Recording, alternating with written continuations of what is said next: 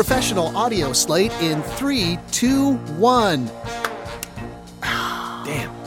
The Garner Andrews Show with Bryce Kelly presents That Was Close. Yeah, maybe we should bring back crime with pantyhose on your face, because it just smushes your face all together.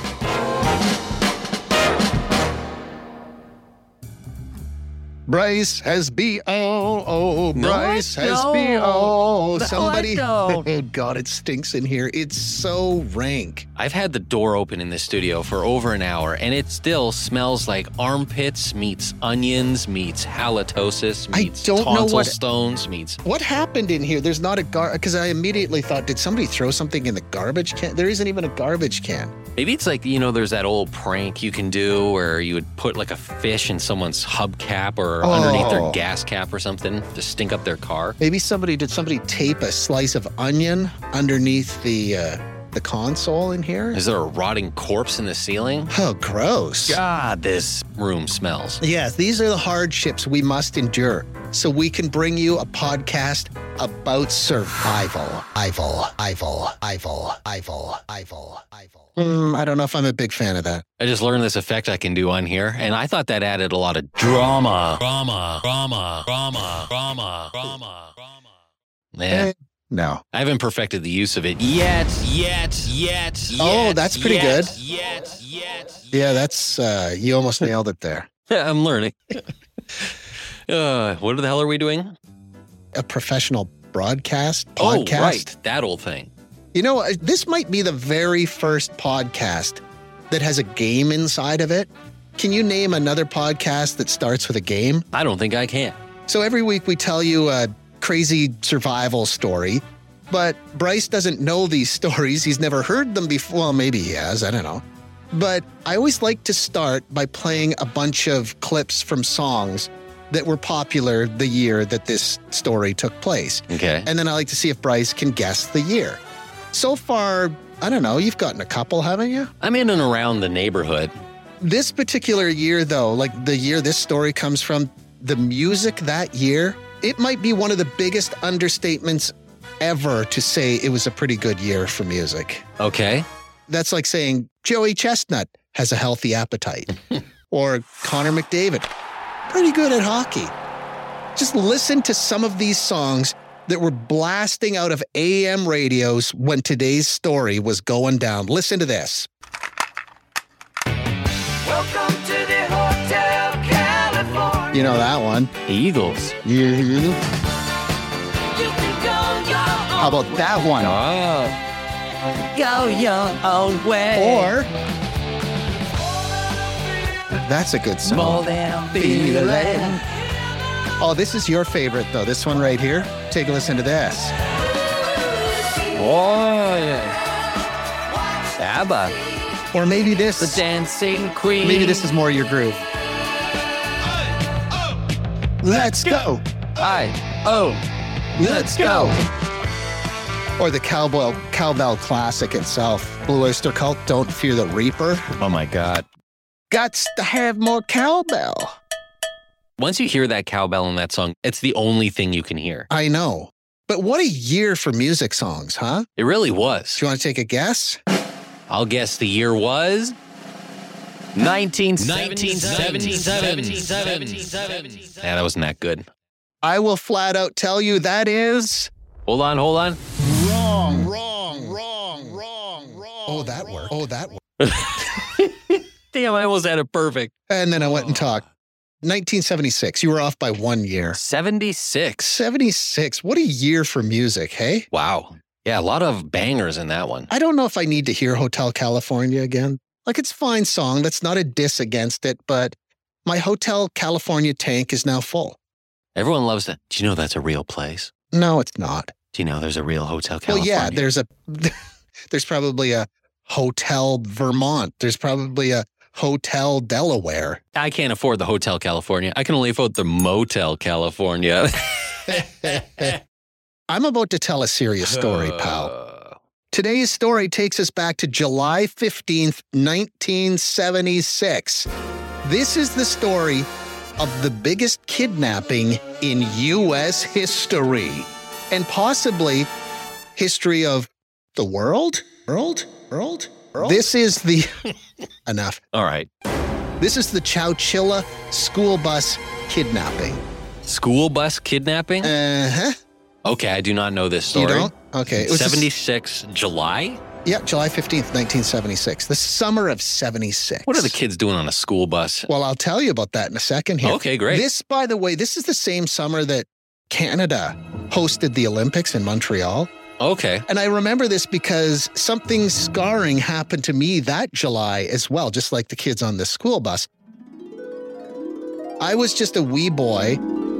I had a red Montreal Olympics Speedo that my mom had hung on the clothesline to dry after I was done tearing up a public swimming pool. And while it was hanging on the line to dry, someone came into our yard and stole my beloved red Montreal 1976 Olympics Speedo. Oh, okay. And it was a huge loss for everyone. I know where you're going with this. I highly doubt another child would steal a Speedo, which means it was probably a grown adult. It was a perv. Stealing a child's Olympic Speedo. Yeah. Someone came into our yard, stole a little boy's Speedo. Doesn't that just get you sent directly to prison? That's how you get put on a list where every time you move into a new neighborhood, you have to You got to introduce yourself to all the neighbors and say, hey, by the way, there was this thing. So anyway, I'm scarred too. It's July 15th now, 1976, in the small town of Chowchilla, California. It looks like a hot, dry place. It's way out in the middle of California, kind of southeast of San Francisco, north of Fresno. It's nowhere near the beach, nowhere near the water, nowhere near Disneyland. Good. You don't want to be near any of that stuff. Oh, yeah. I am sure it's a fine, fine town, but the pictures make it look uncomfortable climate-wise. And this is coming from a guy that makes his home on Canada's frozen tundra. So this school bus, it's got 26 students on board, 19 girls, 7 boys. Oh, boy. And their bus driver. All the kids are between the ages of 5 and 14. The bus driver's name is Ed Ray. It's like a summer school type program, so that's why they were on the school bus. Okay. And they were on their way back home from a day at a public swimming pool. It's like 4 o'clock in the afternoon. The kids are laughing. The windows on the bus are open. The wheels on the bus go round and round, round and round, round and round. It was just a great summer day. Okay, I like these odds for the boys. What was it, 19 girls, 7 boys? 19 to 7. You also have to remember. Get to work, boys. Some of these kids are like 5 years old, bro. Oh, yeah, right. Yeah. And the bus driver's name is Ed. That just seems right. Ed Ray. Ed is the official school bus driver. Yeah, that's a perfect name. So he's behind the wheel. He rounds this corner, and then right in front of him, there's a van parked across the road, blocking his path. Oh. He tried to drive around the van, but he was quickly confronted by 3 men wearing nylons over their heads. That's when you know the criminals, they're not organized. They're not ready. They're not serious. I feel, though, like back in the day, like every movie, every heist show, that's what they wore on their heads, but nobody does it. They wear scream masks now or something. Yeah, maybe we should bring back crime with pantyhose on your face. Yeah. It just smushes your face all together. Yeah. So it's horrifying to look at, too. So anyway, they force their way onto the bus and they make Ed go to the back. And one of the kidnappers jumps behind the wheel and drives the bus while the other one holds a gun to Ed Ray's head. Oh. The other kidnapper, he's following the school bus in a van. The kidnappers, they took Ed, the 26 kids, and the school bus to a secret location where they hid the bus. Like I saw a picture of it. It's like hidden in tall grass, tall weeds, like out in the desert or something. And they make the Ed and the kids get into 2 separate vans. And what they did is they backed the school bus up to the vans, and then they made the kids kind of leap from the school bus into the back of the vans so that they wouldn't leave footprints and the dogs wouldn't be able to pick up their scent. Oh, okay. All right. Maybe these guys are serious. No, they're profoundly stupid. Oh, okay. We'll get to that. Spoiler. The kidnappers, too, they had completely insulated the inside of these vans with that 1970s wood paneling, like the kind you would have seen on the walls of one of your friend's professionally finished basements back in the day. Okay, so these are vans that even if you saw them outside of this scenario, you'd hold your kid a little tighter? Exactly, yeah. Free candy van? Yeah, they look like those vans that shouldn't park near playground. I was looking at pictures of them. They even paneled off the section between the back of the van and the front seats, so the kids, they couldn't see who was driving the van. And they blacked out the windows on the back too. And they were just forced to sit on the floor. There was no seats. So they couldn't see where they were being driven. No ventilation, no water, no toilets, just darkness. Ooh. One girl, her name is Jennifer Brown Hyde. She was 9 years old at the time, told 48 Hours, "I felt like an animal being taken to a slaughterhouse." Ooh. Again, she was 9. Yikes. That's risky business, having a bunch of kids in the back of a van. No toilet, no ventilation of any kind. Even with that handsome paneling. Yeah. I'm sure smells would creep through. Well, listen to this part. This makes no sense to me.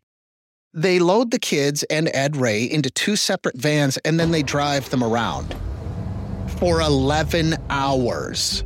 11, so they're stopping for gas to do this. I was thinking about that, and they didn't go that far. They only traveled like a distance of about 100 miles, which is 160 kilometers, from where they first took these kids. But what they were trying to do is they were trying to disorient them. But I feel like you probably could have done enough disorientation in 2 or 3 hours. Like, I feel like I would have lost interest and stopped counting how many times we stopped. Did I hear an airport? That kind of thing. Probably by hour number 2, I would have checked out. You didn't need to do that for 11 hours. Yeah, we all know children are a wonder and the future. But I think if it wouldn't be that hard to fool a 5-year-old. They're not counting how many left turns you're making. Yeah. Like, you probably could have knocked that over a tight 15 minutes. So eventually it's like 3 o'clock in the morning now. Remember, they were kidnapped at 4 in the afternoon. Oh. The vans, they pull into this gravel pit. It's like a rock quarry where the hostages were forced to climb down a ladder into a hole in the ground and into a moving van trailer, like a semi-trailer, just a little bit smaller. And the kidnappers, they had buried this trailer about 12 feet underground in the rock quarry sometime before the kidnapping. Oh, that thing was buried in the ground? Yeah, and when you look at the pictures, the roof, it's all collapsing because once they got it into this giant hole they had dug, they put like 4 feet of dirt on top of it to hide it.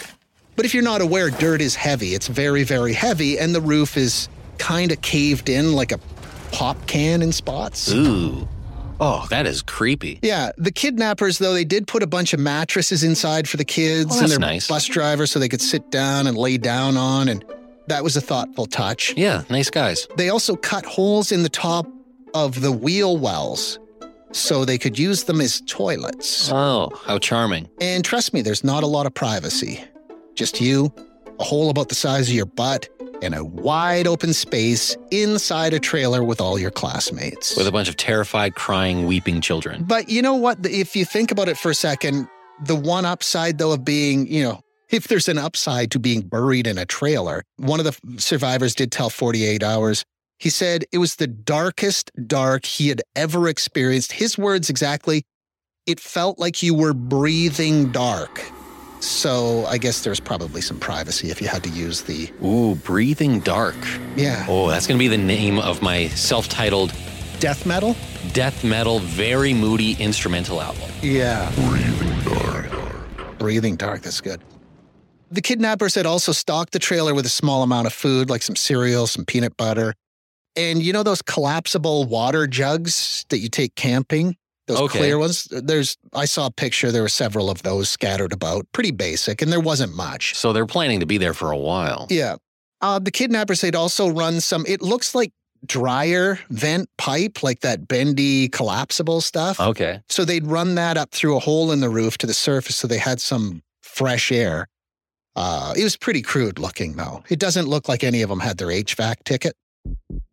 After they got all the hostages into the trailer, the kidnappers climbed back out through the roof, set a steel or a metal plate over the access hatch, and then put a couple of 100-pound industrial batteries on top, plus all the dirt, and then said, "Smell you later," and the kidnappers took off into the night. Okay, so at this point, they have kidnapped the kids, drove them around for 11 hours, stuffed them into a buried semi-trailer. That's right. And then now they need to go to work or get their beauty sleep or something. Well, as a matter of fact, true. Let's talk about the kidnappers for a second. 3 young guys. And they all came from like one kid comes from a very wealthy family. And the other 2 kids, their brothers, came from a pretty good family too. Their dad was a doctor. The brothers, James and Richard Schoenfeld, James was 24, Richard was 22. And the mastermind behind the whole thing, Frederick Newell Woods IV, who was also 24 years old. And if you're thinking, man, Frederick Newell Woods IV sounds like a rich guy name, you're right. He came from a very wealthy family. Interesting. A family worth millions and millions of dollars, crazy amounts of money. Okay, because my first thought when I was like, why would you want to kidnap that many kids unless you are holding them hostage, trying to get more money? But if they're already rich. I don't get it either. Like they came from, well, I think the Schoenfeld brothers, like they had money, but not the kind of money that Fred Woods had. That is a rich guy name. It is. Frederick Newell Woods IV. The fourth really makes it. Apparently, though, the Schoenfeld brothers, they'd had some trouble with the law. They'd stolen a car. They were on probation. I think they'd lost some money on a real estate deal. And sound like bad eggs. Yeah, and they were just looking to make some money with very little effort. And so was Woods. This goes back to your point. Why would they kidnap all these kids? They'd heard a report on the news that the state of California had a $1 billion surplus of cash. And they thought, score, we'll kidnap children because they're precious, and the state will definitely pay our $5 million ransom. And kids are easy to control, so they started making their plan. And I made a note here. Yes, kids are way easier to control than adults, but kids can also be annoying as hell. Especially 26 of them? Yeah. And originally, I think they were going to go for $2.5 million, but then at the last minute, they're like, let's go for $5 million. Go for a clean 5. I feel real bad for Ed at this point, the bus driver. Oh, yeah. Everybody's forgotten about Ed. Yeah, poor Ed. He's stuck in there with 26 kids who are probably looking for a lot of answers he doesn't have. Yeah. Well, this is the part of the story where you realize what a bunch of bumbling idiots these guys were. Like, profoundly Guinness Book of World Records level of dumb. When they left the kids and Ed Ray in the buried semi-trailer out in the rock quarry, it was like 3 or 4 in the morning. The kids were way overdue for their drop-off after the swimming pool field trip, so the police were already on it. Like, they were hours into this hunt for the missing school bus and the kids. The parents are all absolutely terrified. The media was swarming, and because Chowchilla was a small town, and this is the mid-'70s, the phone system couldn't handle the volume of calls from the reporters and parents, the police, the FBI, everyone. They were all tying up the phone lines. So when the kidnappers went to call in their $5 million ransom, they kept getting a busy signal. They all decided to take naps, and try and call back later. Oh, no. They went back to I don't know if they all went to the same place or they went back to their separate homes, but they all just went and took naps. Jeez. Had a shower, probably a nice breakfast. Yeah, and that's when a plan was hatched down in the trailer.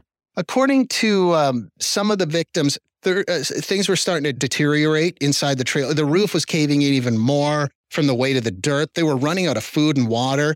So Ed and the students came up with a brilliant idea. They piled up all the mattresses and they busted up like a wooden box spring and then had a kid climb to the top of the mattress mountain, and they used the pieces of the broken box spring as pry bars, levers, to lift the heavy metal plate and the industrial batteries of the hatch. And then the oldest kid, 14-year-old Michael Marshall, dug through the dirt and came prairie dogging up out of the ground the next day, July 16th. Imagine being, I don't know where this is yet, where they buried this thing by a quarry. Imagine you're just out for, walking your dog, and all of a sudden some 14-year-old pops out of the ground. Oh, my God. But it took them hours to dig through the dirt. And remember, they had to lift that heavy steel plate, those batteries. Eventually, though, he did manage to surface. He and Ed quickly yanked all the kids from the buried trailer, and they booked it across the dirt. and they found the security guard at the rock quarry who was like, hey, aren't you those kidnapped kids? And they're like, yeah, we are. The police were called, and Ed and the 26 kids were safe before the kidnappers could even call in their ransom. Oh my God, they haven't even made the call yet. No. Whoa. So the kids are safe. So that's it. Like, that's the survival part of the story. But it's just, these guys were so profoundly dumb. From start to finish, Ed and the kids had been hostage for about 28 hours, I think. They were loaded into a bus and they were taken to the only nearby facility that could hold them, a local jail. So there's all sorts of pictures of the kids drinking little milk cartons and eating apples sitting in a jail. And they were held there for a while because the FBI, the police, they needed to question them before they could release them. Now, remember a minute ago, I told you that the kidnappers got tired of trying to call in their ransom demand because the phone lines were busy? Mm-hmm. Well, the three of them said they awoke from their naps to turn on the news and see that the kids had escaped and now they were in a real pickle. I don't think they said real pickle, but they understood. Oh, whoopsie doodle. Yeah, that's when you know maybe you're bad at crime. When all 27 of your hostages escaped while you were sleeping. They didn't have any doubt about it now. They knew that, you know, there's no money in it for them because the kids are all safe. They're back home with their families. So this is going to be the part of the story where we showcase just how profoundly stupid these guys were. After their naps and they got the news that they were totally screwed, they scattered. They took off. They got the hell out of Dodge. But security guards at the rock quarry had seen them there a couple of months prior to the hostage taking and had watched them dig a giant hole in the ground because the rich kid, his dad owned the rock quarry. Oh my God, he did it at his... So they knew who this guy was. And they're like, oh, that's the boss's kid. So it didn't take them more than like an hour to even figure out who the kidnappers were. The cops immediately went and searched the father's estate. Remember, rich guy. And they found all sorts of evidence, including a handwritten plan that you can find a picture of it online that says plan right across the top of it. Oh my God. It's fascinating to see these pictures. The hostage takers even took an inventory of all the hostages while they were loading them into the van, and they wrote it on the back of a Jack-in-the-Box hamburger wrapper, which the police also found. They wrote down every kid's name and then put their age next to the name. Within a week or two, all three of them were arrested. Richard Schoenfeld, 22, the youngest of the kidnappers, he turned himself in voluntarily in Oakland, California. His older brother, James, 24, was arrested in Menlo Park, California, just as he was preparing to turn himself in. And the mastermind, the brains behind the whole operation, Frederick Newell Woods IV, was arrested right next door to us in Vancouver, BC. Oh, he made it across the border. Yeah, he skipped across the border into Canada. Oh, so the Mounties got involved. Uh-huh. And it was almost exactly 1 year later to the day that all three of the kidnappers, they pled guilty to the charges. At that time in California, there was a law, and maybe there still is, I'm not sure, but it says if you kidnap someone and cause them bodily harm and you're found guilty, that's an automatic life sentence, no chance of parole ever. Oh. And that's what they got. Life in prison, no parole. And they're in their early to mid 20s at this time.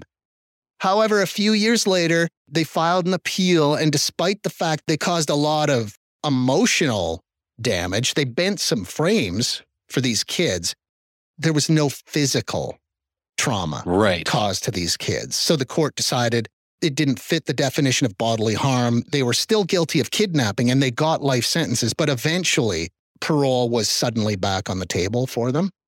But it would be a long, long haul. Richard Schoenfeld, again, the youngest one, this is in 1977 they were sentenced. Like they were in jail from July of 76 until the youngest one released from prison in 2012. He did 36 years. His brother, James, got parole in 2015. He did 39 years. And Fred Woods, the rich guy, he applied for parole 17 times before he was finally released. And that was just last summer, August of 2022. He sat in jail for 46 years. Holy cow. I was expecting you to say they were out by the 80s. No. These guys just got 2022. out of prison recently. Ooh. 46 years, though. For me personally, that's about the exact right amount of time for that crime. He messed a lot of people up for life. Yeah, that 28 hours, I'm sure 26 families and Ed's family also. Oh, yeah. Probably spinning off the planet. I think a lot of these kids, when they grew up, they had some problems. Like a lot of people have problems. You know, it's hard to correlate, you know, was that caused because of what happened? But a lot of them did have problems. And also Fred Woods, he wasn't exactly a model prisoner. I read this. He was worth millions and millions of dollars. Like he inherited his family's wealth while he was in prison. Oh, so he came out a rich man. Yeah, and when he was in prison, he was running several businesses from behind bars, and that's something you're not allowed to do. So I think that probably, you know, hampered his ability to get parole. He also bought himself a mansion that sat empty for years and years and years before he was released, which when you're begging for freedom and the parole board finds out you plan on living the sweet life the minute you walk through the gates, there's a level of cockiness there that's hard to stomach. Like if I was on that parole board, I'd be like, not today. That's bizarre that he was buying real estate while in prison. Yeah. All I can think of is if I had a child and that child grew up to kidnap 26 kids, maybe I'd cut him out of the will. You would think. I don't know, give your riches to a local cat hospital or something. Yeah. Not your dirtbag kid. Who just spent how many years in prison? Yeah. Let's talk a little bit about Ed Ray, though. As of today, there's a granite monument across the street from the Chowchilla police station that marks the spot where all the kids were reunited with their families back on July 17th, 1976. Ed Ray, the school bus driver, became a respected hero in town for taking such good care of the kids. Back in 2015, the city of Chowchilla renamed the city's largest park Edward Ray Park. As a lasting tribute, Ed Ray died in 2012 at the age of 91 in Chowchilla, where he lived his entire life. I was thinking about Ed there. It's probably, I would assume, for the first part of that investigation, a lot of fingers were probably being pointed directly at him. Well, there was some accusations that perhaps he'd, I don't want to dwell on it. Probably in some the end, hurtful things said. Well, yeah. That he maybe didn't do enough fast enough to get the kids out of there. Or maybe he took the kids? Oh, I wasn't thinking that. Some people also say that it was actually Michael Marshall, the 14-year-old, that was the one who said, hey, what if we pile up those mattresses and like it was his idea? Either way, Ed watched over them. He became a local hero. Good. Now, my next question for you, you didn't listen to that song I sent you, did you? No, I have not. Okay. Do you know who Robert Goulet was? Robert Goulet, I think he's in like an old crooner, isn't he? Like a Buble-style singer? Yeah, I knew the name. He's an actor. He's a singer from back in the day. He was one of those big voice actors who acted way over the top. I only know him because I think he had a cameo on The Simpsons once. Oh, I think you're right, yeah. Are you sure this is the casino? I think I should call my manager. Your manager says for you to shut up! Vera said that? I wasn't really familiar with any of his work other than The Simpsons. But I got my mind completely blown right out the back of my head when I was researching this episode and I looked up Robert Goulet on Wikipedia. Turns out he was born in Massachusetts. His parents were Canadian, but after his dad died when Robert was like 13 years old, he and his mom and his sister moved from the U.S. to Edmonton, Alberta, Canada, where you and I are sitting right now. Robert Goulet? Yeah. Oh, I did not know that. He graduated from Vic Comp, and he was a radio announcer at CKUA. I had no idea. Jeez, I had no idea. He had a big voice, though. Like, he had that big voice, and you're going to hear a sample of it right away here. So why are we talking about Robert Goulet? Well, Goulet did a song about Ed Ray, the school bus driver. It's called The Ballad of Chowchilla Ray. It's a tough listen. Here's the thing. It's one of those talking songs where Robert Goulet just kind of sings the whole story. There's a chorus where the backup singers come in, But for the most part, it's almost like listening to someone sing a newspaper article to you. I could have just listened to this song. I could have just played you this song in the podcast, and I would have saved myself like 10 hours of research, and you could have listened to a 3-minute song. I want you to take a little listen to it. This is Robert Goulet and the Ballad of Chowchilla Ray. Ooh, funky. Yeah. Oh, wow. I wasn't expecting this. Didn't hardly tell. Listen. 3 stops done on the school bus run when he found himself looking at a stranger's gun. And they said, don't move, because there's more than one. Well, he thought he'd never see another rising sun. Oh, wow. Wow. Chowchilla In Ray. 2 old vans, one black and one white, they packed old Ed and the kids uptight. And with all of them screaming a terrible fright, they drove off into the coming night. See, Holy we could have cow. just listened to this. This is basically a 3.5-minute podcast But with old Ed music. Ray kept his cool that day, and he did everything that they would say. He knew one move and they'd shoot away, and one dead child was too much to pay. I want all news delivered like this. I know. Yes. What might have ended in a massive grave. Saved by the hand of a bus driving man. What?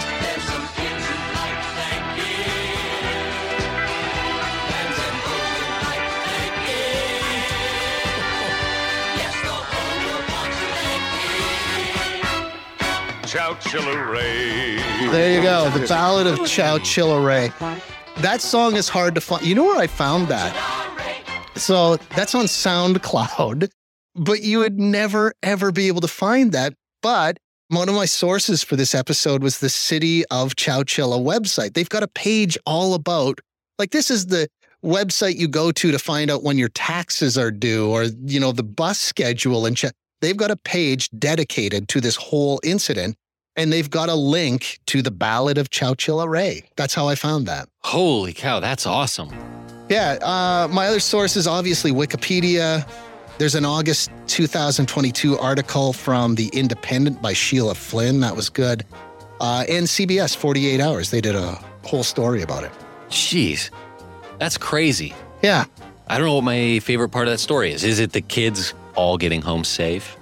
Or is it that Robert Goulet song? I mean, I'm glad the kids are fine, but what a treat to hear that Robert Goulet song. That needs to be a new genre of music where just like important news events from the past are sung that way. I hope that everyone will take a minute and go listen to the whole thing because I didn't discover that until I was done writing this episode.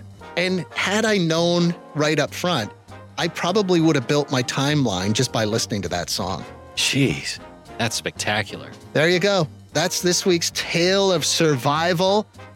It is the Chowchilla school bus kidnapping, the largest kidnapping, I think, to this very day in U.S. history.